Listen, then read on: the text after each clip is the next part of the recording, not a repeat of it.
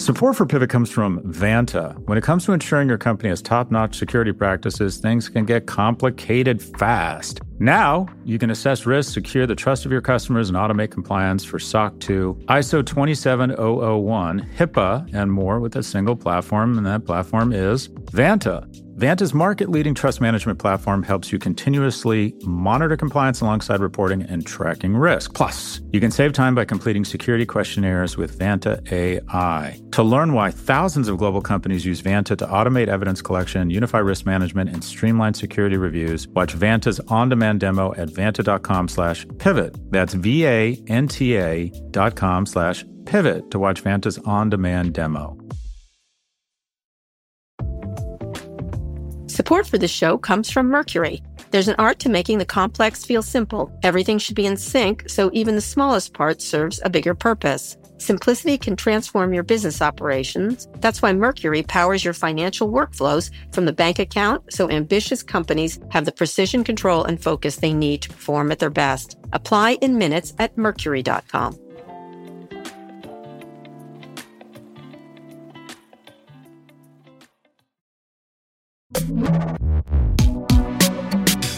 Hi, everyone. This is Pivot from New York Magazine and the Vox Media Podcast Network. I'm Kara Swisher with a blue check.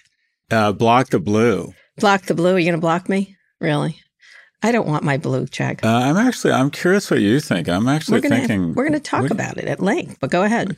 What do you think about the idea of blocking people with Stupid. a blue check? Stupid. It's not their fault. I didn't ask for mine. I just got taken off and put back on. As people that may or may not know, there's a lot of blue check shenanigans going on over the weekend.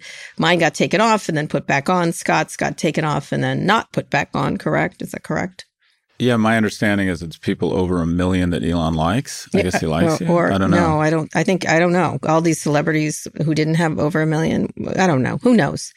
My sense of the people who have blue checks are either kind of red pill or selling me something. Right. And so I actually think my feed would be a little cleaner. And also, generally speaking, don't like the man and want Twitter to be bankrupt and have a more responsible owner. Yeah. Okay. All right. So there's that. Yeah. But at the same time, I feel as this is, in general, like a series of unwelcome sequels. Every time we're talking about this guy, I think it's like Paul Blart, Mall Cop 11. It's like, do I really need to be thinking about a fucking blue check? Yeah, I agree. And how strange this individual is. It is. And last night I got all hopped up on my own, thought opium. I'm like, I'm going to block blue checks. And I thought, what would I do about Kara? And then I thought, why am I even thinking about this? Right, that's true. I don't even know how you do it. How was your weekend? I was in San Francisco, in Los Angeles. So my weekend, I'm glad you asked. My weekend was the best and worst at times. And usually both those things involve family. So I'll start with the best. My 12-year-old Kara is at the most lovely age. Mm-hmm. And right now, he's just fascinated by malls. No. And so in London, there's the Battersea Power Station, which was this incredible infrastructure that's been converted for $9 billion in 20 years into this incredible mall. And he was so excited about it. And we went and we got ice cream and went to the Nike store to look at football cleats and then do what we do when we go anywhere. We had to go to the top of it because when you go to the top of something, it's going to be cool, I guess. Right. Yeah, apparently. So I just had a wonderful week with my 12-year-old. On a more serious side, my dad's at that age where his cognitive ability is declining. Yeah.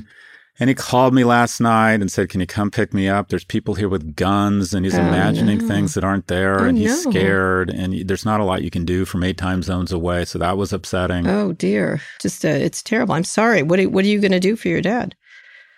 Well, all I can do, and that's the problem, there's not a lot you can do, is I call the facility, and then I call his health aide, and I say, can you reassure him that, can you tell him I'm in London and unfortunately I can't get there, and B, that there aren't people with guns in the Wesley Palms assisted living facility, and he doesn't need to worry. Wow. Yeah. But there's not a lot you can do. No. These all you can do is provide comfort. And the reality is I have the resources to deal with this. Yeah. I can't imagine what it's like for people who don't have resources. Well, even with resources, it's hard. As you know, my mom, and I've been talking about this, my mom's as sharp as a tack, so she can call you if you'd like, if you want a tough parent calling you. Yeah. It's hard. Too sharp. It's hard. It's hard to figure it out. Yeah. It's really, I think about that all the time. And one of the things I do think about, I flew back and I made waffles on Sunday morning. I got back on an overnight flight and I made waffles. And And Clara's like, this is so nice, Mom. And I looked at her, I said, you'll be taking care of me when I'm old. So I said to her, I made you these nice waffles. Now you're going to, there will be payback at some point. Anyway, we have so much time. We are going to talk about Elon's very bad weekend because I want to understand it from a business perspective and stuff because it's in real time Harvard Business School stuff. Mm-hmm. Also, layoffs and closures hit some iconic brands. And we'll speak with Puck's Baratunde Thurston, one of Pivot's very best friends, about AI, climate, and hope for the future. But first, Fox News announced that it agreed to part ways with its most-watched primetime host, Tucker Carlson. His last show was Friday, and if you watch it, details are still coming at the time of this recording. It could be, the Washington Post is reporting it was Carlson's comments about Fox management, as revealed in the Dominion case, that played a role in his departure.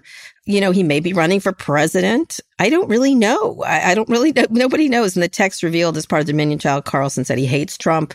He might be preparing to run for office. His Friday sign-off was, we'll be back on Monday, which really makes this look like it was Fox's decision, not his. A few days earlier, Fox parted ways with Dan Bongino. Interesting, neither Bongino or Carlson were huge players in the Dominion case, as far as we know. Mostly focused on Lou Dobbs and Maria Bartiromo. She better back slowly from the room, probably. She's probably being eyed by Fox if this has happened. It's really getting rid of your big star is a big move. The platforms, though, like Chris Cuomo was the biggest star on CNN. Yeah.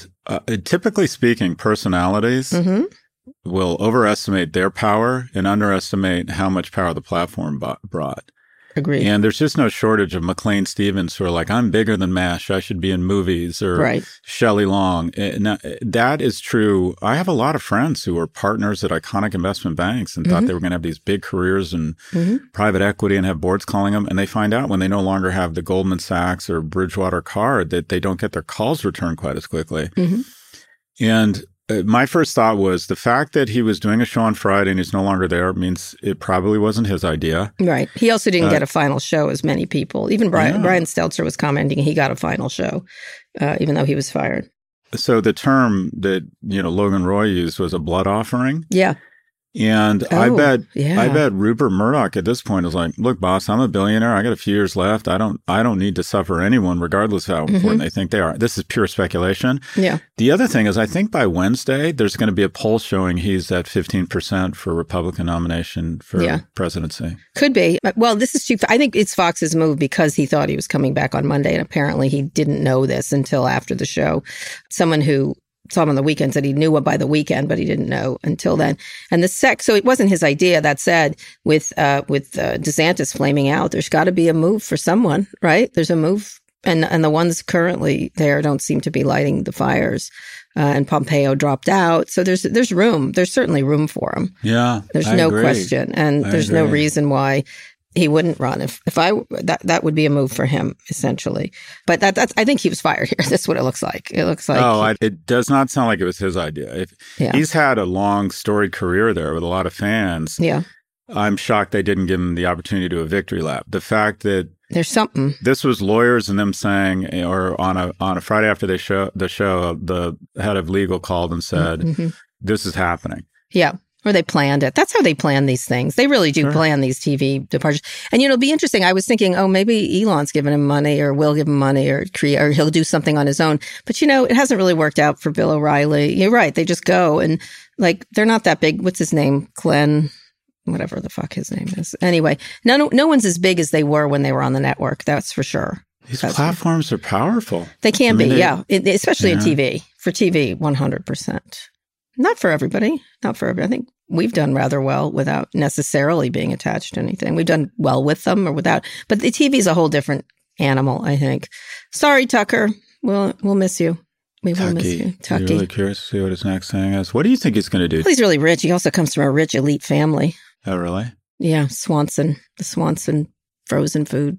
Anyway, he's a fancy San Francisco. In fact, actually, we were talking about him because I was actually at dinner with Paul Pelosi over the weekend, and who looks great, by the way, who looks amazing, and with Nancy Pelosi, and it was at a Georgetown University dinner, and we weirdly enough were talking about Tucker Carlson's family for 4 seconds. So Paul Pelosi is doing great. I know you have. Good. That's good to know. He looks fantastic. He's so good. You know, I got to say one thing. This point is he's one of these dudes. Like, of course, he gets attacked with a hammer. He gets attacked with conspiracy theories, like including by Musk and others, you know, about this being a gay trope or whatever the heck. They had all these things about his attack, which was just an attack by a crazy person who himself was radicalized online with crazy conspiracy theories. And instead of being traumatized, he's like, yeah, I'm good. Yeah. Like, and I know he could hide trauma, but he's one of those, you know, the old time guys are like, yeah, I got hit. I do believe, though, just back to Tucker Carlson, if I were in charge of his business career, I would have him start a TV show called I'm Not Racist, But. That was good, no? No. I'm not a transphobe, but yeah, with Tucker Carlson. Okay, yeah, sure. We could change it every day. So just as we're talking about this, what Tucker's going to do, Don Lemon is out at CNN. Lemon wrote in a tweet, I am stunned. After 17 years at CNN, I could have thought someone in management would have had the decency to tell me directly. But in a tweet, CNN's communications department said Don Lemon's statement about this morning's events is inaccurate. He was offered an opportunity to meet with management, but instead released a statement on Twitter. Oh, this is not going to go well. Oh, you know what happened there. What, they're going to do a show together? Oh, no, I don't think they're going to do a show together. I can't, unless it's pay-per-view, like wrestling, unless it's like one of these boxing matches. Wow, Don is gone. Wow, this is like the TV guys must have been like, and then of course the guy at NBC, the guy who's Jeff Shell, who was running NBC, was out because of a relationship that he'd had for 11 years with someone within the company, a reporter at CNBC. So wow, these companies aren't kidding around. They're like knocking these people down and out. That's a surprise too. Don had been a subject of a lot of criticism because of a bunch of things he said, including women in their prime. There was an article in Variety that seemed a little thin, but it was about he was mean to a bunch of women a couple of years ago, though that doesn't seem to be a crushing blow, that one. It's an interesting move, I'll tell you that. TV's very sensitive. You know, I had a program canceled before it even aired. Oh, that's true. That's right. You've had several. Yeah. So, Scott, what are Don and Tucker feeling right now? What are they feeling right now? You know, just take a long walk on the beach, have an edible, pull up the Mandalorian, let your dogs and your kids lay on you and realize it's just not that important. Okay. All right. Well, here we are. Hey, Scott, I think they can hire us. What do you think? One of us should go to Fox, one of us to CNN. They're running out of options. I know. I'm like the hottest girl at 2 a.m. at a fraternity party. I know. Let's go. We could totally do that. You know, then Mom would really like that. She watches Fox News. Like, we could go on Fox News. We could go. Yeah, we got lucky. Lucky. Viewer number one. We bring a viewership. Yeah, we bring lucky. Alex would come. That's two. Okay, we just doubled our audience. Well, okay, we're going to update it you some have more. This itch. See, it's funny. I've been totally burned by TV. I scratched that itch and it turned into an infection. Yeah. You keep saying we need to do a TV show. I'm like, I'm not doing a TV show. I am telling you. I have this feeling we could be like super fucking famous. I think we have faces for podcasting. I just don't work on TV. Let me just tell you, I was inundated by people in San Francisco talking about you and us and our show, and they hugged me. I had a firefighter who scared me a little bit. I had a lovely trans man who just hugged me and said our show changes his life. I'm just telling you, we should be on TV. It would be, and then we should have a disastrous end and firing like this. I think that's my feeling. You'll see. I think you need to listen to me. I think I have faces for podcasting. I've been right so far in our career. So anyway, enough talking about us. The other person who's trying to keep his career going is President Biden. He's expected to announce his reelection as early as today, Tuesday. That's when this will appear. We're taping on Monday. The president's team is reportedly planning to release a video announcement. That is true. I know that is true. Though the timing is not yet solidified, but that's how they're doing it. They're not going to a place. They're just doing a video announcement. Along with the announcement, Biden is expected to tap White House official Julia Chavez Rodriguez to manage his campaign, which is, I think she's the granddaughter of Cesar Chavez, I believe, but also a very well-known political organizer. Rodriguez was deputy manager of the president's 2020 campaign. What do you think? You're the one that says he's too old, but he's going for it. He's moving in. I think President Biden is going to go down. Joe Biden. I think it could go down as one of the great presidents. I think especially if he helps convince America to stay the course around, again, pushing back on a a fascist, a murderous autocrat in Europe. I think this is a great moment for him in the West.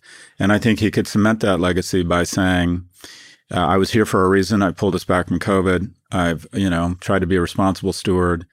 And my defining moment is to ensure that the West is secure for another 40 or 50 years and say to autocrats all over the world that our reach is far and our memory is long. Mm-hmm. And then say it's time to bring in new blood. I think he would cement himself as one of the great presidents in history if he did that. Well, he didn't take your advice. He's going to be announcing he's running again. It was interesting because when I interviewed Ron Klain, and one of the things I asked him was the age thing, and he acknowledged it's an issue and he's got to address it.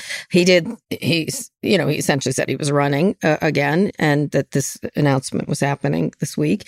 But I did press him on the age thing, at which he said he thinks he's perfectly capable of doing it. But then when I did press him to come up with Democratic contenders who would be promising, he did quickly mention Gavin Newsom and Gretchen Whitmer. Those are the two people he mentioned, which was really interesting, I thought. Mm-hmm. He's been a big supporter of Kamala Harris. He was sort of the biggest internal supporter of her when he was running, being chief of staff, and was a very good chief of staff, by the way. Not a lot of stuff happened during. That's a critical role in an administration, and if it's done well, you don't see any problems, right? You don't see them sweating. But he mentioned those two people, which I thought was interesting. So anyway, he's running. You think it's a mistake? I think, I don't know, especially with Trump as the front runner. One thing Ron said is he's the only person to beat Donald Trump, not the other Republicans. But that's why everyone's lined up around him. Yeah. And here's the thing, if you really look at it, if you look at one of the things, he's had fewer press conferences than any president since Reagan. Okay. And they're now, unfortunately, going into Reagan mode where they're surrounding him with people. I think they're hoping Trump is the nominee because you know what they'll do? I believe if Trump is the nominee, I think they'll refuse to debate him. Oh. I think they'll say this guy doesn't honor the decorum of a debate. It's a waste of time. He's an insurrectionist, And they won't want to subject President Biden to that type of risk. Wow. That's been interesting. I think we are so, I don't know what the term is. It's a combination of wanting to beat Trump, the fact that he's done a good job, not wanting to put in play the riskiness of an unknown who hasn't beaten Trump before, but also the sensitivity around ageism that doesn't acknowledge that biology is politically incorrect. Yeah. And it just strikes me as just borderline insane that we don't acknowledge how ridiculous this is. Well, Dianne Feinstein's still the senator. So, and she shouldn't be. I mean, we keep having this conversation. I know. There is a bit of politeness around it, too, though, that people feel like you shouldn't. But I agree. When it comes to the presidency or fighter pilots or surgeons, polite doesn't cut it. You're right. I don't disagree with you. What do you think? I think he's in very much better shape than you think, and I don't think that being that old that means that much. I know lots of very sharp people. What about in 6 years? How do you think he'll be doing in 6 years? My mom's as sharp as a fucking tack at 88. Let me just say, she isn't moving around as well, but trust me, she knows. I back out of rooms with my mom, and so. Would you want her running the country? Well, never. Not when she was 40. No, that's not. But I'm saying if you were... imagine she I don't think she's had a cognitive decline. A little bit, maybe. So have I. So, I think it's... I'm just saying there's a lot of and he's in excellent shape. He's in physical shape. And so I don't worry about that. I don't think he's a creaky. And I don't think he is... I don't think he's Reagan-y. I always thought Reagan had cognitive problems from a very early time. I think the country is really at a point where it needs someone like a Kennedy or an Obama. Agreed. When I think of Clinton, when I think of the presidents who really were able to capture imagination and get things done, it's ages. They brought a youthful perspective. Yeah. And the average age of Americans is 38. Can an 82-year-old represent 30? There's a lot I just really don't like this. And in general, but you know who's gotten the most done? Joe Biden. Of all the presidents, come on. Fair point. Joe Biden has really done a really good job. But let's get to our first big story. Blue checks are back for some users anyway. On Thursday, Twitter removed verification checks for users who hadn't subscribed to Twitter Blue. More than 300,000 verified accounts lost their check marks, including mine and Scott Galloway's. But over the weekend, check marks reappeared as many celebrity accounts, including LeBron James, Stephen King, and Lil Nas X. Also on many previously verified accounts with more than 1 million followers, like MIT and Kara Swisher. The only problem, we never paid. Most of us never paid. And MIT put out things saying, I didn't pay. So did King. So did James. So did Ian McKellen. Now Chief Twit Elon Musk says he's personally covering the bill for a few celebs, but I guess he's covering my bill. I didn't ask him for. He's also sporting blue checks, some deceased celebrities, including Anthony Bourdain, Kobe Bryant, even Jamal Khashoggi, the murdered Washington Post columnist. Someone was calling it Twitter mortis, which is a pretty good joke for a dead joke. This is just the same thing. This was back in November. Musk called Twitter verification a lords and peasants system. In March, he wrote there shouldn't be a different standard for celebrities, in my opinion, but now he's giving them back. Because I don't know why. No one knows why. And people inside have told me it's just pure chaos. They didn't sell any Twitter Blue, or a very small amount of Twitter Blue, and they were surprised they didn't sell more. And as you say, Scott, it's now a signification of dumbassery. So what do you think? I talk about the branding issue here. Is it just another put it on the log pile of shitty management? Well, I don't know if you saw, but my blue check experienced a rapid unscheduled disassembly before stage separation and spun out of control and burned. He's making a rocket reference, audience, of the blown up Starship. Look, a move to subscription was the right move. It all comes down again. It's not what you do, it's how you do it. A move to subscription was the right move. And given that the advertising business has imploded, it's the right strategy. But as always, it's how you do it. And that is... This is no longer verification. It's just who is willing to pay $8 a month, taking away verification. And he has diminished a value add, the entire value of the blue check. And that is, you've seen these things. The city of New York's Twitter is now got a fake one saying, we're the real city of New York. Yeah.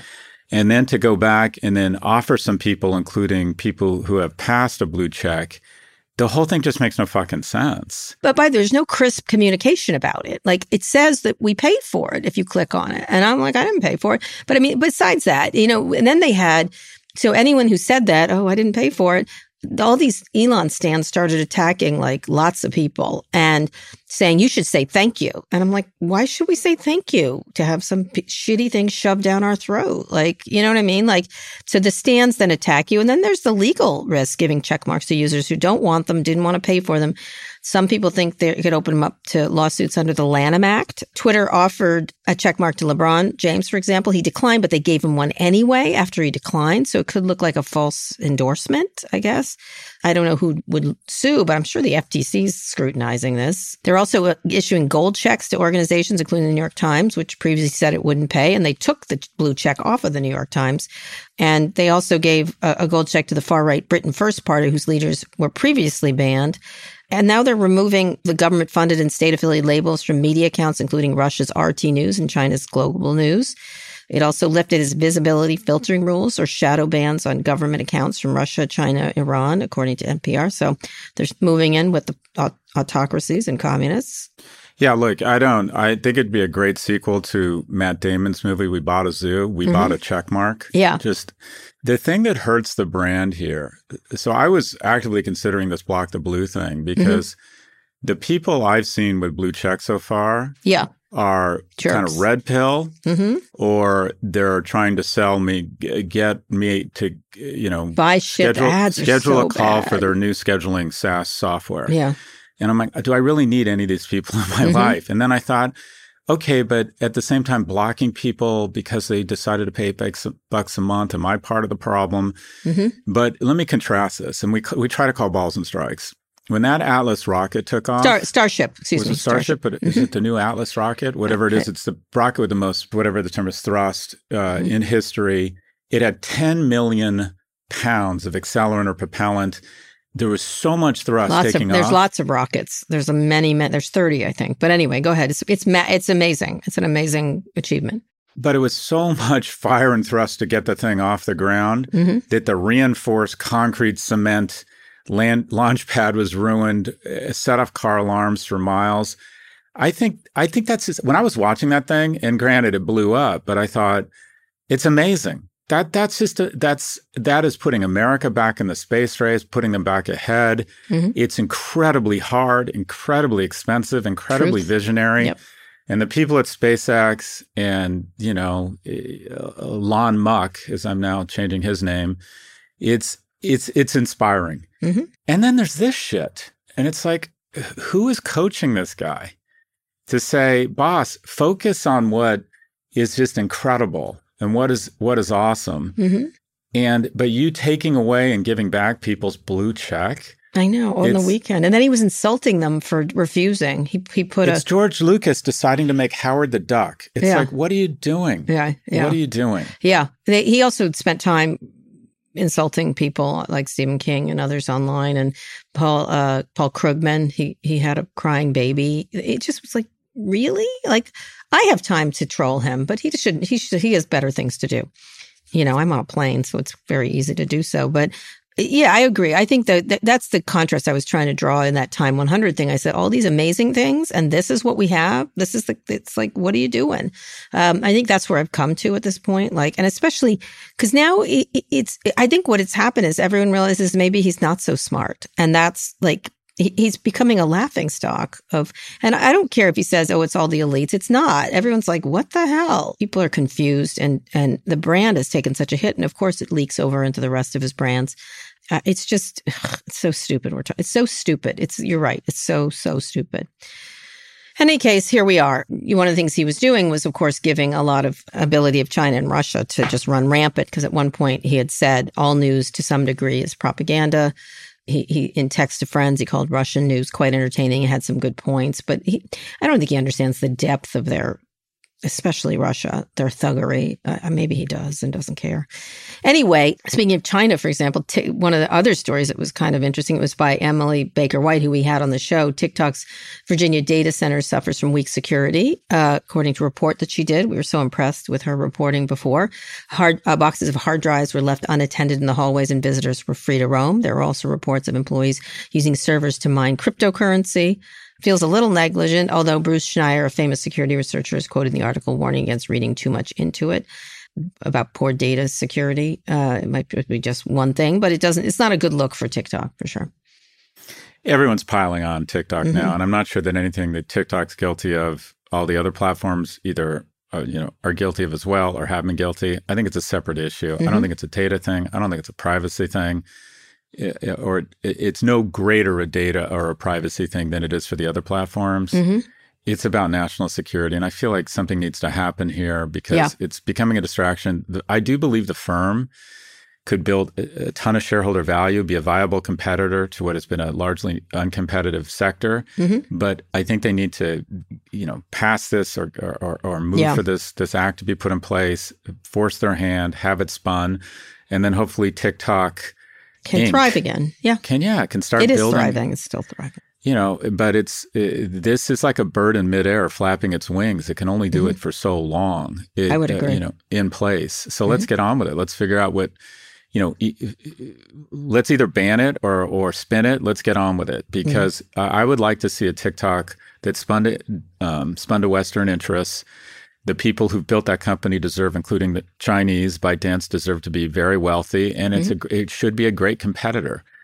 But it has to be. We have to address the national security concerns, and you've always said that we need to separate the ownership from the. Well, we'll see, but it's something they should be very careful right now because people are scrutinizing them. All right, Scott, let's go on a quick break. When we come back, more layoffs and closures across the board. We'll speak with friend of Pivot, Baratunde Thurston, about AI.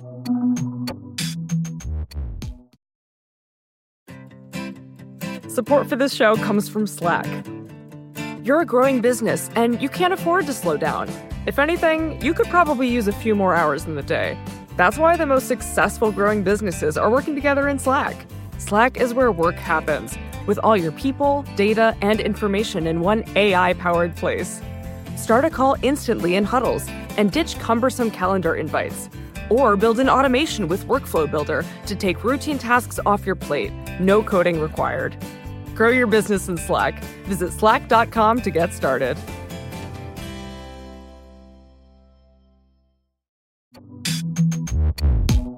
Scott, we're back. Disney began its second round of layoffs this week. Those were previously announced, but it's a capstone to a turbulent week for many companies. Layoffs and bankruptcies across different sectors paint a rough picture for the economy. Bed Bath & Beyond filed for bankruptcy on Sunday. I'm surprised it took so long. Its stores will remain open for now, but the company plans to wind down operations. There are 360 locations. It's going to really hit a lot of malls. Speaking of malls, Scott, as well as 120 bye-bye babies. I've spent so much money at Beth Beyond and bye-bye baby. Also, last week, new Lyft CEO told employees that significant number will lose their jobs. He didn't specify how many, but the Wall Street Journal reports it could be 1,200. Lyft currently employs over 4,000. And BuzzFeed News shut down last week. The company laid off 180 staffers, moved some others to its other news brands, the Huffington Post. Insider, Home of Business Insider, also announced layoffs. 3 sectors, different sectors, goods, services, media. What do you think? Do they have anything in common? A coincidence? I interviewed Ben Smith today on. He has written a book called Traffic, but the news, BuzzFeed News is shutting down. He was he was the founding editor in chief. We talked quite a lot about it. Do you have any thoughts on all these? Because they're different sectors: retail, services, and media. Well, look, we're just saying the economy is doing what it's supposed to be doing, and companies that aren't working. Bankruptcy is traditionally bankruptcy laws were sort of invented for retail, or retail was invented for bankruptcy, because traditionally what you can do is you can go through and cherry pick the stores that are working. And the most dangerous thing about brick and mortar retail is you have to enter into these 10-year agreements called leases. And if the store doesn't work, it's a weeping wound for the next 9 years. And so when you declare bankruptcy, you can go through and cherry pick which stores you want to hold on to and then get rid of the leases. And you have your inventory. What's interesting here or surprising is they're planning on closing all stores. But I was shocked that they wouldn't have certain stores that they would decide to recapitalize. I was true. I mean, it was they had competition from Amazon, although I went to them a lot. They weren't great online. Target and Walmart are doing a really good job online. There can only be a few. But yeah, I was surprised they closed them all. It's going to really have repercussions from a commercial real estate point of view. Well, it impacts me personally because people have said that they're uncomfortable with me masturbating in front of a mirror. And I say, well, then you can find a different Bed Bath & Beyond to shop at. How did we get it? That's Can you please give me an insight?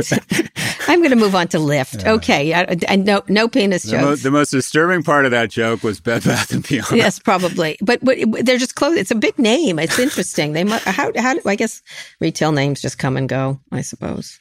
Look, Sears at one point was one of the most trusted brands in the world. Yeah, retail brands are usually not that enduring. Yeah. And one of the most valuable brands in the world right now, Lululemon, especially retail is taking over, and also luxury. If you look at this stat, blew my mind. Hermes now has a larger market cap than Nike. So it's retail's being reshaped. I would argue that through COVID, there wasn't a ton of innovation on the front end. Like if you really think about like a Sephora or something that does something inspiring or different, there hasn't been a ton of innovation at the store level because I think a lot of retailers were like saying, we need to wait and see what the world looks like post-COVID. We're not going to make these big bets until, they probably weren't even sure how many people were going to come back to stores, right? Yeah. And also they had issues of employees. They hadn't been looking so well. I was a pretty avid Bed Bath & Beyond shopper. I'm so glad I never ran into you there. Lyft services, obviously, shortage of drivers. They started covering the cost of rental cars and throwing bonuses to drivers to get more on the platform. And could be a lot of things. There could be inflation. It could be competition. The business just never been good. That's my feelings. And the one that's the weakest animal in that particular sector of a business that's never been good has to get cut out. This has been a business that the sector's never made money. And so if you're the number 2 in a business that's never made money. And now it's expensive. Well, it should be. The reality is, a 28-year-old who, designs websites and makes $110,000 a year probably shouldn't be taking an Escalade to JFK. It probably should be too expensive. Yeah. And for a long time, they priced it below its cost. And unfortunately, they use software to circumvent minimum wage laws. But Uber has the scale, and you have to give Dara Khosrowshahi his props. He went into food. He made a very bold acquisition there. He's raised prices. He has scale. Lyft, he got out of things. Yeah, Lyft either needs to sell. Lyft is on a slow march to zero right now. Yeah. And so he got in scooters. They both got in scooters. Right? They've actually got a decent bank of IP around autonomous driving. So you could see an automobile company maybe buy them, but every day they don't sell, they're going to sell for less. I agree. I thought they should have sold a long time ago. And my guess is, so let's turn this back to history of Scott's failed business enterprises. About 15 years ago, I raised $60 or $70 million, and I bought 17% of Gateway Computer. Remember them? And I went on the board, and I went in guns blazing and said, this is a great brand. The computer hardware industry is, other than Apple, is in structural decline. We need to sell. We have great shelf space at Best Buy. We have a good brand. Now is the time to sell. The stock had gone from $60. I bought it at an average price of $1.80. Presented to the board, sat down feeling good about myself. And the chairman of the board, who went on to be the governor of Michigan, said, Scott, we've engaged Goldman Sachs 2 years ago and have been trying to sell the company for 24 months. So my guess is that, and it's a good lesson, and the lesson here for all our young viewers, is that whenever you go into a strange situation, you should assume that you're not as smart as you think and they're not as dumb as you'd hoped. And I would bet, I mean, as I lecture Lyft to sell, I would bet Lyft engaged bankers a year ago and is trying to figure out a way to sell. I think they had offers before that. I always thought they should be the reservation system to one of the car makers, a reservation system. They had that's in place, and that's something that's hard to do, and good engineers. I don't know. I just feel like they've always sort of been flagging compared to Uber. They're the number two. They're the distant number two in a sector doesn't make money. It's the worst of all worlds. And even still, this is how crazy it is. Even still, it's got a $4 billion market cap. So the founders, who are of that generation that feel like there's still hope. Lovely guys, by the way. Yeah. They want $5 billion. They want a takeover premium, and no one wants to pay that. No one wants to pay $5 billion for a company that's losing money. Right. So even if you had, call it, say, GM, right? Their market cap's $48 billion. They don't want to be diluted by 10% on a flyer with Lyft. Yeah. So the unfortunate thing here is until it gets down to probably $1 billion, which it will do, it's too expensive to be acquired. Yeah, by the players that would acquire them, 100%. Right. Now, BuzzFeed News, lastly, I interviewed Ben Smith today. Obviously, he noted a number of things, but in fewer ads, of course, social media users, they had bet hard on that. Compared to other publications. Going public was a big problem. Doing an IPO was a big problem. Spending, I've always thought they were very spendy. I would watch them from my tiny little company and think, wow, they're spending a lot of money. That's a lot of money they spent during the salad days. They had announced they're using AI tools to help generate quizzes and personalized content. But any thoughts on this? BuzzFeed should have never been a public company. BuzzFeed I sold my analytics company or my business intelligence firm for $160 million. BuzzFeed has an $81 million market cap here today. Our company, Vox, sold or raised money recently at a $500 million market cap. And what's the difference? And unfortunately, BuzzFeed doubled down on journalism and also what kind of digital marketing and these lists and everything. And Vox doubled down on podcasts, and it has an iconic property with New York Magazine. Yeah, subscriptions. And so, and didn't go public. It didn't go public. And so he can kind of he can still weather these storms. But podcasts, although a small medium, are growing and is profitable. Whereas if you're trying to create lists and get traffic to a site to sell, banner ads, Jesus Christ, that's an awful business. Yep. So BuzzFeed never made money, the news part. Sometimes it's an elite thing so that you bring in advertisers. I think that was the argument, is that you had this, and they won Pulitzer Prizes. This was not a shitty. It wasn't just quizzes. Yeah, go woke, go broke, go Pulitzer, go broke. I mean, that's just not. Yeah, I hate to say it, but I'm saying that was the argument. I remember. That the elite, it'll create a thing that then they'll buy the rest of it. Essentially, this is another thing. It probably goes to $30 or $40 million. Some Democrat with a lot of money who's excited about owning a media company says to them, fire half your staff, and the next day I'm going to announce I'm taking it private and buying it. There's value there. I think they actually have a decent culture. They have some really talented people. Yeah. But it's going to need to get cleaned up. They're going to have to do the dirty work, and there'll be an acquirer in the wings that'll say, okay, if you lay off all the people, I don't want to do the dirty work. You do it. If at all. Why would you? Look, Puck is it's very small and tight, right? A lot of the ones that are doing well are small and tight, like Punchbowl News, like 3P. I forget. It's real small. Whatever of these new groups, information, they're either subscription, or if they're advertising, it's not big. It's very digital, and it can be made bigger or smaller very quickly. Compared to these other things. Both BuzzFeed and has 1,400 employees. Yeah, I know. Both BuzzFeed. Yeah, it's a lot. It's a lot of. I remember. BuzzFeed is now close to the number of employees Twitter has. Yep. And Twitter has, even after the 60 or 70% decline in revenues, right? And it's really shitty revenue. It's very low margin revenue. Yeah. Like Lyft and BuzzFeed both go away. They will both. Well, they are. It's going away. Yeah, they're going away. Their stocks are going to go down another 50 or 70% until they're affordable. And someone's going to come in and take them out. Although they were saying they could probably do pretty good business. Ben was saying with HuffPo front page, it attracts a lot of traffic. It doesn't mean like... Oh, BuzzFeed owns that, doesn't it? Yes. So HuffPo is the one staying around. That's the brand they're putting all the news under. So that makes sense. It turns out. They bought it for like almost nothing. Anyway, let's bring in our friend of Pivot.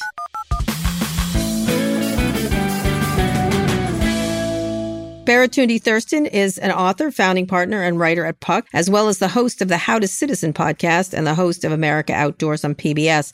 He is multimedia. Welcome to Pivot, Baratunde. Always a pleasure. Thank you. Baratunde, I see you do not have a blue check on Twitter. Can you prove to us you're the real Baratunde? I can give a blood sample. Yeah. I can rewind the clock with access to my actual long-form birth certificate. I have lots of photos of me as a baby. All right. My validation does not come from the man who needs extreme amounts of validation. Yes, that's true. And there's not enough hugs in the universe. So we were talking earlier about Tucker Carlson, all this media stuff going on, Tucker Carlson and Don Lemon, et cetera. But you've spent a lot of time writing about AI for Puck. I'd love you to sort of give us where you fall on the optimist-pessimist spectrum. I'm looking at it from every angle, and I don't have a fixed position on the spectrum. I'm like an example of quantum physics, where I can occupy multiple positions at the same time, as particles tend to do when we really understand the nature of the universe. So that's a cop-out, but it's really true. I am nervous and worried about the flood of bullshit coming our way when we sort of industrialize content production. I'm worried about the rapid pace of change. We've not proven adept at adapting to technological revolutions once in a generation, much less 3, 4, 5 times within a single generation. That's for social cohesion. That's really, really risky. I'm also excited. I think there's something kind of intrinsically beautiful about the idea that how you prompt the system, Mid-Journey, ChatGPT, DALL-E 2, whatever, we're becoming wizards or magicians. We're like casting spells. And so the power of your magic depends on the quality of your spell casting. So we all got to go to Hogwarts and kind of up our magic game. And I think if we could use these tools, not just to maximize profit and efficiency of productivity, that just makes us automated worker bees. I'm not interested in being automated as a human being. But if we could use sort of the pattern matching, the corruption spotting, the way radiologists find cancer, right? If we could find corrupt policing, if we could find abuse of political or executive power of some kind, then that's more interesting to me than merely speeding everything up. And then, and most devastatingly, I think most concerning, we're creating more layers between us and an embodied existence of the world, right? We used to spend a lot of time with life, with dirt, with animals, with people, and all that's running through a screen, and it's being heavily mediated. So we're kind of trusting the GPS over our own eyes, and some people will follow that GPS off an unfinished bridge because the screen told them to. And so the not trusting our own knowing is a really deep question and concern of mine. I'm not really to say it's going to be the end of humanity, but I think, it's a good moment to reflect on what is humanity. Right. Well, although it does it really well. I mean, a song that AI, they cloned the voices of Drake and The Weeknd, and they had been removed from streaming services after Universal Music Group said it violated copyright law. But the song went crazy viral. It sounded like a Drake Weeknd song. It sounded pretty good. It sounded good. Yeah. And in the statement, UMG said, AI begs the question as to which side of history all stakeholders in the music ecosystems want to be on, the side of artists, fans, and human creative expression, or the side of deepfakes, fraud, and denying their artists due compensation. At the same time, you couldn't help but be excited by it. It was like, wow, that's pretty cool. Should these writers whose data is used to train AI really be compensated, or is it too late? I don't think it's too late. I think this all brings a lot of intellectual property considerations about consent, about control, and about compensation. Look, I'm talking to you now with a lot of augmented technologies, right? When you're using a cloud-based service, my voice is being compressed. When I write emails, they're auto-completed already. So none of us is like a fully grounded analog human anymore. Most of us would probably be dead, and certainly the jobs we do are heavily assisted. However, we have a sense of agency and control in that. And so I think, we're going to need some new systems of almost literal accounting and accountability. If you are an artist like Drake or anyone, it won't just be the output that matters. It'll be certification of the process. Dare I say, maybe blockchain has a use here, right? Yeah. In terms of proving that was Drake in the recording studio, that his lips were moving. Right. And so that metadata gets attached to the streaming file, and a service like Spotify only accepts validated creative output, or at least documented. So they use autotune. Cool. But they announce it. And so a third party can't just rip a voice and upload it without the proof of provenance and sort of creative process. Right. But they can't. Yeah. I'm just curious your thoughts on the difference between, you work at Puck, but you got your fingers in a lot of pies. You do stuff with traditional media still. I'm just curious how you feel about working for a kind of a startup, one of these kind of startup cool, buzzy, written word media companies versus traditional media. Any observations around what it's been like for you personally, and how any broader implications around the state of media? Oh, man. Thank you for that. I do have my hands in a lot of pies. And so, Puck has been, I'm thinking out loud here because I really haven't been asked that before. With Puck, I get to stretch my brain on a screen or on a page. Like, writing is the medium. And I have a set of colleagues that are pretty inspiring in terms of how they approach. When I read Julia Ioffe or Bill Cohan, I'm like, yo, they're smart. I got to step up my shit. And my editors, I can actually feel them enhancing, right? In the way that some people feel enhanced by a mech suit or ChatGPT, the humans are enhancing in that kind of colleague environment. I think the other end of the spectrum is, I work with PBS. My America Outdoor shows is, it's not government funded, but it's backed by viewers like you. And so the idea of making something almost the opposite in some ways. Puck is privately funded and subscription-based. PBS is somewhat publicly funded and open to all. And so I get a different hit of satisfaction and a different sense of belonging from both of those. I'm in this kind of VIP velvet rope club at Puck, which is all about power explicitly as the mandate. And then I'm kind of like rolling with the people on PBS. And I just spent a week in Arkansas talking with folks about their relationship with nature, kind of the opposite of an AI conversation. But a lot of them said, I would only do this because PBS is coming. I wouldn't talk to any other media outlet. I still trust PBS. And so I get the benefit of kind of learning from all this. I don't have a concluding thesis on the overall future of media from this, but I like diversification. As with investment in stocks, also with my attention and with my voice. I won't speak for Kara, but we're all in different mediums, and I have favorites and things I like more and things that I think are less rewarding or harder. Do you have one specific medium where you enjoy more, or you think it's more rewarding? Yeah, my gut answer is the stage. So I did stand-up comedy for a decade. I've done a number of TED Talks. The past weeks, I've been on a kind of a tour, heavily of the South, it turns out. But public events, companies bringing me in to talk, speaking at various TED-like conferences. And I appreciate the high wire act of the real-time nature of crafting something in the room. It will never be the same. Even if I said it again, there'll be different people. The barometric pressure I like live too. Would be different. My mood would be different. My diet would be different.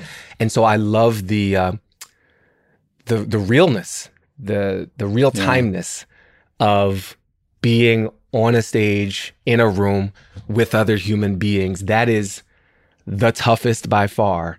But when it works, it blows the magic of all these other media out the water for me. Interesting. Yeah, I find speaking magical too, but the magic for me is mostly about the money. Back to you, Kara. Some of these people have budgets. It's nice. Yeah. Okay. I'm going to ask you about the actual things you make. So your new season of how... Did you hear about me at Bed Bath & Beyond? Okay, no, don't. I'm don't, sorry, don't, go ahead, Kara. don't. Are you the reason they're declaring? Say nothing. Say nothing. Let me just. I shouldn't encourage him. No, You're right. do not. You have not seen Kara this scared. Look at her. She's turning red. Anyway, the newest season of How to Citizen is about democracy. I want to get to both things because you're talking about nature and democracy, two of Scott's favorite things, getting out into nature. But, you talk to a lot of people on that. How do you feel right now about, I know everyone decries like the end of democracy. It seems to hold on pretty well, although declensions everywhere. This has been a particularly bleak few weeks with people shooting their neighbors when they show up at the wrong door. A bunch of laws passed all over the country that are pretty horrible. How do you feel about it now when you're talking about how to citizen? So how do you citizen right now? I feel impressed that you threw the word declension into the conversation, Kara. Okay. You get points for that from the vocab gods. I got 700 on my SATs, but go ahead. No idea what that means. Go ahead. I've inferred it from the context, Scott. We can, check it out. We can huddle later on our study group with Kara. Yeah. Citizen, is more than this kind of legal status. That's the premise of our podcast. It's a verb, and we all are invited to shape our communities together. It's a hard time, and I don't want to understate the negative impacts, for women, and what happens if they become pregnant and don't want to be, by so many means for LGBTQIA people, for all kinds of folks.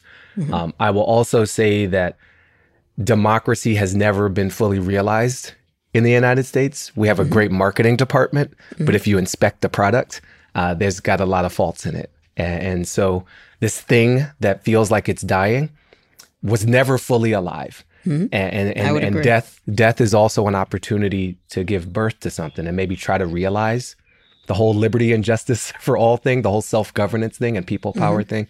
So I tend to, I try, and I don't always succeed. I try to put my attention and give my power in the process to things that are indicators of that new life. So give me an example on your latest show. Yeah. So we've had a back-to-back conversation with people about polarization and division. Tim Phillips from Beyond Conflict, which is bringing kind of cognitive neuroscience to the field of like, why are we at each other's throats so much? And Priya Parker, who wrote this book, The Art of Gathering. Both of them are circling around how do we make space for and see people as opponents and not enemies? How do we hear each other without agreeing? Right? Acknowledgement doesn't have to be endorsement. How do we acknowledge things historically that created the devastating situation we're in without receiving that as a personal attack on us as individuals? And we can do all that. I think the good news from Tim with his scientific studies is that we're not as divided as we think we are. That's correct. So as a left-leaning person, I think a right-leaning person hates me 100%. Turns out they only hate me like 40%, right? That's a huge delta. That's a huge gap. And in that gap, there's an opportunity to find some ground. I think the way we ask questions of each other, we have a kind of a binary like for against that we're forced into playing because of the way media amplifies discord. Most of us are somewhere in some nuanced path in between, or what I care deeply about, Kara, you don't care so deeply about. So even though we disagree, you don't care as much. So you're willing to give on that little piece of the puzzle. Our politicians don't talk that way. They're incentivized to behave like algorithmically driven influencers rather than facilitators of the will of the people. So there are other methods, citizen assemblies, deliberative democracy, sometimes it's called. These experiments, which go back to the way the Greeks initially intended it, are happening all over the world. And when people come together with great facilitation, not just like, I'm in a room with someone I disagree with, hope for the best. That's not a process. Right. So we need someone there to expose folks to all ideas, to expertly facilitate, bring humanity into the room, and then people end up on their own behalf. It's almost like jury duty for electoral politics. It's democracy without politicians. Yeah. It's the people. Those outcomes last longer, and they're much more representative of what our actual will is. So when I see that stuff happening in the US, in Belgium, in Paris, in Australia, that I'm like, all right, we got some possibility here. Right. Even the AI thing, there's a company, Disclosure, my wife and I invested in this company called Future. They incentivize us to reduce our carbon through purchasing. It's basically a credit card rewards. But when you lower your carbon footprint, you get paid. They've made green GPT. So they've built on this interesting, sometimes problematic, undoubtedly impressive technology to optimize the use for helping me find incentives for solar power, for finding personal and collective ways to green. That's great. And that's so much faster than I would do manually Googling things. Yeah, I keep trying to figure out how to recycle by using Google. But anyway, Scott. Baratunde, last question. Do you have any predictions? Do you think, I'm just curious what you think about the AI pause movement, and if you think it's a good idea, a bad idea, and generally, are you optimistic or pessimistic about generative AI? You know how I feel about binary questions, Scott, but the pause movement, I respect the intention. I suspect it is just not a well thought out concept. And rather than a pause, I would nominate engagement. I would encourage everyone who thinks this has nothing to do with you to get engaged, to play with these things, to ask questions of it, to build things yourselves, to challenge them when they create errors and problems, and flag that in whatever systems of democracy we have, whether it's in your company, in your county, in your country. But I don't think we have an ability to literally pause it. And I suspect some of those who are requesting it are doing so in bad faith because they missed out. Hello, Elon. As far as optimism versus pessimism, I think we have the ability to unlock something really beautiful with this. We can have conversations with sets of data. We can talk to our younger selves if we ingest our journals. And we can create time, for ourselves, as technology always promises, but never really delivers. And so we get another shot, we get another bite at the apple here to say, okay, if like a spreadsheet can analyze itself and a meeting can attend itself and a photo can take itself, then what are we supposed to do, with all that time? And I hope we choose it to invest in relationships, to spend time in the ocean, to spend time with each other.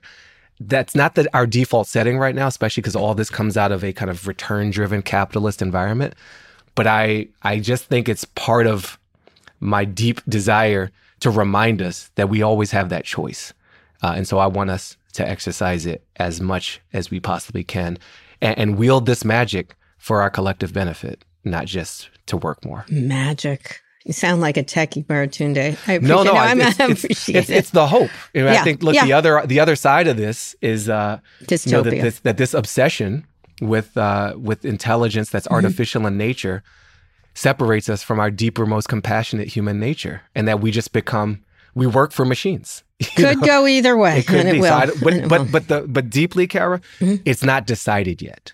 And No. that's no matter where you lean. We can't give up and be like, it's all over. Then it really is all over. I'm only concerned with who's deciding. That's all. So we'll see who's in charge right now. Just pay attention to that. Absolutely. Speaking of which, what your other show is about outdoors, right? And you talk about, and one phrase that keeps getting thrown around is touch grass, meaning go offline and go outside. Would it be better if people like Elon touch grass or the outdoors? You mentioned it several times, people getting out and away from things. Obviously, you talk about climate change on the show and other things, but it's one of the things that I think about getting outdoors a lot more than I do. And Scott certainly talks about dating and getting outdoors and being in real time. I mean, your question connects with a lot I hear Scott talking about too, relationships, right? That's the quality of life. And in our How to Citizen work, we have this pillar of citizen as a verb, invest in relationships with yourself, with others, and with the planet around you. So it's not just a prescription for Elon.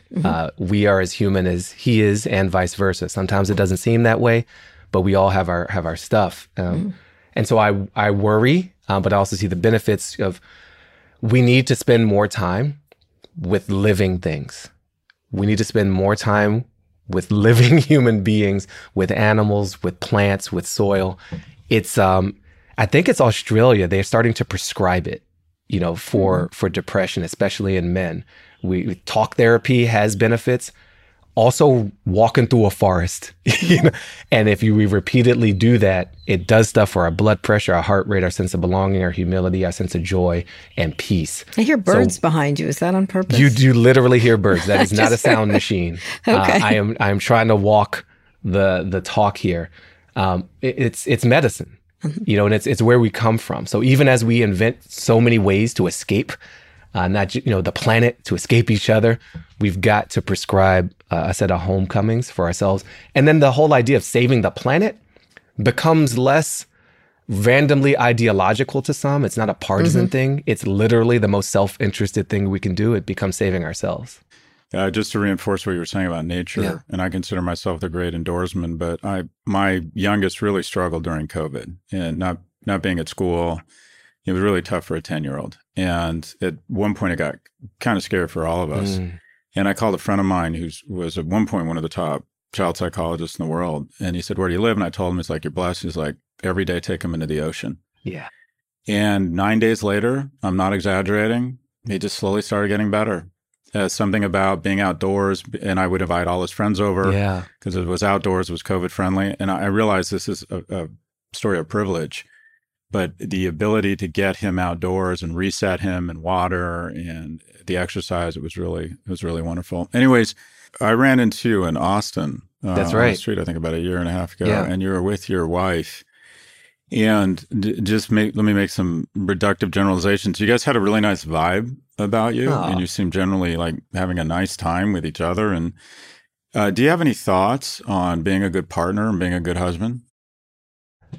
You just keep coming with these zingers. Thank you for noticing that, first of all. I am about 10 years into this relationship, and humility. Humility. I grew up, Scott, I like to joke in my live presentations, I wasn't a ladies' man, I was a ladies' friend. And the moms loved me and the girls didn't. And so that created a version of me where I was just starved for romantic attention. And anything that came my way, I'm like, this is it, we're in love. And then I would just try to like cling to that and hope nothing ever changed. And that doesn't work because I changed and the other person changed. And I have a first marriage to show that, right? And I learned a lot from that relationship. In this one, I have learned to be a lot more vulnerable, despite the discomfort of that. I've learned that real love involves really knowing the other person and being willing to be known, warts and all, and to trust that when my partner says she really wants to know how I'm feeling, if it's not a good feeling, the type of feeling I'm used to hiding, she really means it. And that whatever temporary awkwardness, nervousness, sweats, pain is totally outweighed by the longer term depth of trust, relationship, and connection that comes through that. Wow. That it's been the greatest journey. And I feel like we're both, learning analog meat machines in this generative, sometimes adversarial process, It was great. Anyway, you can read Baratunde, Thurston, and Puck, listen to him on How to Citizen, and watch him in the next season of America Outdoors on PBS this summer. And Baratunde, do not go to Bed Bath & Beyond with Scott. That's all I'm going to tell you. Declension. Yeah, there's declension that would happen. That's your episode title right there, all right, declension. Yes. All right, thank you so much. Truly, it's always a pleasure, you two. Keep it up. Thanks, Baratunde. All right, Scott, I think you should spend more time in the woods with Baratunde. That's what I think you should be doing. You think? Pretty deep. Yeah. Take for long walks. I think I need more time in the woods alone. Yeah, that's probably true. One more quick break. We'll be back for wins and fails.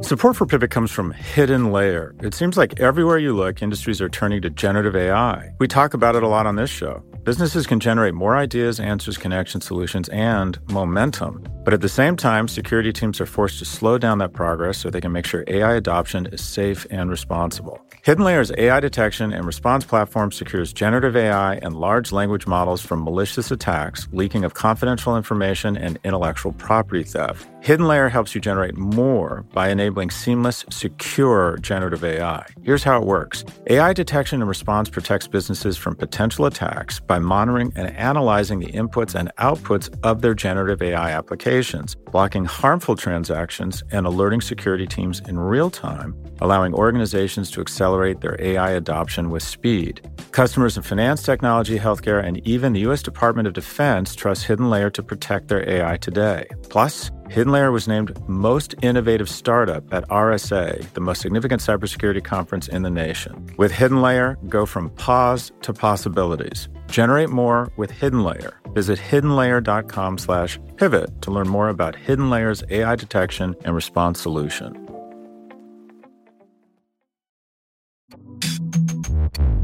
Okay, Scott, let's do some wins and fails. I think I shall go first. I really was irritated by Anheuser-Busch for putting the two executives on leave after a conservative backlash to a Bud Light marketing campaign that featured trans influencer and activist Dylan Mulvaney. The beverage giant suspended Bud Light's VP of marketing and her boss. Just to be clear, conservatives never accused Dylan Mulvaney of doing anything wrong. She's just trans and delightful, and that's enough. I watched the ads. They were fine. They were so non-controversial. Bud Light, Anheuser-Busch is actually a very conservative company. People don't realize that. And then the right now is coming for Jules Hoffman, a non-binary musician who makes children's music on a popular YouTube channel called Songs for Littles. The show's creator has gone on a break after receiving tons of negative comments from users who oppose Hoffman's presence on the show. I mean, if people have got to stop this. It's just like the kind of, I don't understand. I find it so disheartening, the attacks on trans people. And I don't know what to say about it. It's just a real fail. It's a fail of all of us for so unkind. And so, even if you put into, you don't understand people like this, there's a point where you have to stop what you're doing to attack them so viciously. And in particular, a guy named Matt Walsh is really possibly the most heinous person around on this topic. And there's no one's going to stop him, but, please don't follow such a heinous troll like him. Anyway, that's my fail. What's my win? Paul Pelosi. So glad to see him healthy. Really a delight. And, he's really bounced back from something that I think would hurt and, traumatize other people. And it was really nice to see him. Look, I know the people at AB InBev really well, and it's a good company. And it's full of good people, and I'm not going to call them progressive or conservatives, but the people I've dealt with, and I've dealt with people there at every level, I don't know their politics, and I like that. Yep. They're just good people doing good work. Yep. And I think they screwed up here, though. I think that they should have just said, look, Dylan Mulvaney is an inspiration, and just like George Strait and the rodeo stars. Nike did that, yeah. The rodeo stars we sponsor, that we have several hundred influencers, and we support her and every one of our other spokespeople. And this thing just would have burnt out on its own. Yeah. Boycotts and some wackos burning Nikes or shooting cans of Bud, that says more about them than it does about AB InBev. So I just don't think they handled it well. I think they responded and got scared and putting these people on leave. They just should have said, look, this is about a person who we think is interesting, we think means a great deal to other young people, and we're happy to have her as a spokesperson. I mean, they just— Did you watch the ads? They're totally delightful. They're benign. They're innocent. They're benign. They're not even like, they're Isn't sweet. She pretending to be Audrey Hepburn? I mean, it's just they're sweet. They're literally, it's the most ridiculous version I agree with anything controversial. And not only that, a major GOP principle is be who you want to be without government telling you who to be. I don't get, there's nothing less. People left Europe and came to America because a bunch of religious institutions were telling them who they needed to be. And the whole point of America is the pursuit of liberty and happiness. And these individuals aren't, I mean, they're not bothering anybody. Like if they're making a political statement like, oh, and, the trans community and the gay community and every community can make political statements, then fine. Maybe you have a civil conversation to push back and say, no, I think you've gone too far. I don't agree. Right. But when someone's just making a video, I mean, it's just like, this is nothing but trying to feed into really ugly instincts, saying, this person's trans, and if you don't like trans people like me. Watching it and being offended in any way. It's you know what I loved? I'll tell you though, Lizzo Here's my win, actually. My win is Lizzo in Tennessee, who brought drag performers on stage, which may violate state law, but I would love to see them try and arrest her. She's the queen. Yeah, I just don't. This was a rare misstep from, like I said, these are good people, and it's a great organization. It's not going to impact them. Their stock is fine. These things burn out. These incredibly loud, angry people who burn their Nikes or whatever it is they do, you know, they're the ones that are not buying the beer to begin with. But they should have. Sometimes it's like in a marriage. Occasionally, you should just be deaf and realize it's not about you. They should have just issued. They should have not listened to these people. They should issue a statement. We have hundreds of influencers. This is an inspiring woman. We support her fully. End of press release. And it would have died down. And it just 100%. Wouldn't have been that big a deal. And you should tell them that. What's your positive? What's my win? Yeah, what's your win? My win is in a very virtue signaling kind of way, the mall. And that is my message to dads is I had kids yesterday and now one is gone. One is like a hormonal teenager that answers everything in monosyllabic tones. Everything's either a yes or a fine. And I have a 12-year-old who's at that wonderful stage where he wants to plan and suggest and do stuff. And I'm just all about the yes. Do you want to go hang out at a mall that used to be a power station? Yeah, that sounds great. Mm-hmm. You know, do you want to, Dad, there's this great dim sum place in a mall. Should we go? Wouldn't that be fun? Yeah, that sounds like a lot of fun. Let's go. I just can't tell you, Kara. I literally went to sleep yesterday. I had 2 little boys, and now one's a young man. And I can tell in a blink the other one's going to be gone. So my win is malls. This is a song called "Cats in the Cradle." Oh, Jesus, I am so emotional around this shit. What I would say is let your kid go on generative AI and type in fun things to do with dad, and they will come back with like 15 ideas. Is it good? Oh, good. That's good. That's a good thing. And most of them are awful, and you just got to say yes. Ignore all the crafts. I got to tell you, I'm going to give you one little thing. They don't go away, just so you know. I talk to Louie every single day, and they don't go away. They don't. They stay there. If you did a good job, they stay there, and they don't. They call you. They ask for advice, chit chat, and stuff like that. Louie and I are getting our hair cut this week in New York together. That's what we're doing. That's strange on a number of dimensions, but anyways. We're going to look good. He has beautiful hair. Why not? Yeah, he does have nice hair. We do shit like that all the time. Good for you. Yeah, you will. You're like that mom pretending to be cool that goes and gets ink, goes and gets a tattoo. We did. I did that with him. Oh, God. Make it stop. He loved my tattoos when he was a kid. That's declension. No, let me just say, he loved my tattoos when we were kids, and then he got tattoos, and then he's like, Mom, let's go get a tattoo. He wanted me to come, although I would not go to a mall with any child of mine. I feel good for you for doing that. Anyway, we got to go. You've got things to do. We want to hear from you. Send us your questions about business, tech, or whatever's on your mind. Go to nymag.com/pivot to submit a question for the show or call 855-51-PIVOT. Scott, that's the show. We'll be back on Friday for more. There's so much going on. Maybe we'll be able to update Don Lemon at that point. He's trading barbs on Twitter with the CNN people now. Let's hang out with Don Lemon. Let's do a TV show. Don will be the third. I'll call him. But Don, you and your sad sack you call a scrotum, you're past your prime, D-Lemon. Stop. All right, read us out, Scott. Today's show is produced by Lara Naiman, Evan Engel, and Taylor Griffin. Ernie Indratot engineered this episode. Thanks also to Drew Burrows and Mia Silverio. Make sure you subscribe to the show wherever you listen to podcasts. Thank you for listening to Pivot from New York Magazine and Vox Media. Jesus Christ, are you eating a snack while I'm doing the credits? I'm so hungry. Just stop. Thanks for listening to Pivot from New York Magazine and Vox Media. We'll be back later this week for another breakdown of all things tech and business. Lean into the mall. Lean into the mall. We are thoughtful people. Now I shall have a bite of my macro bar. I'm so hungry.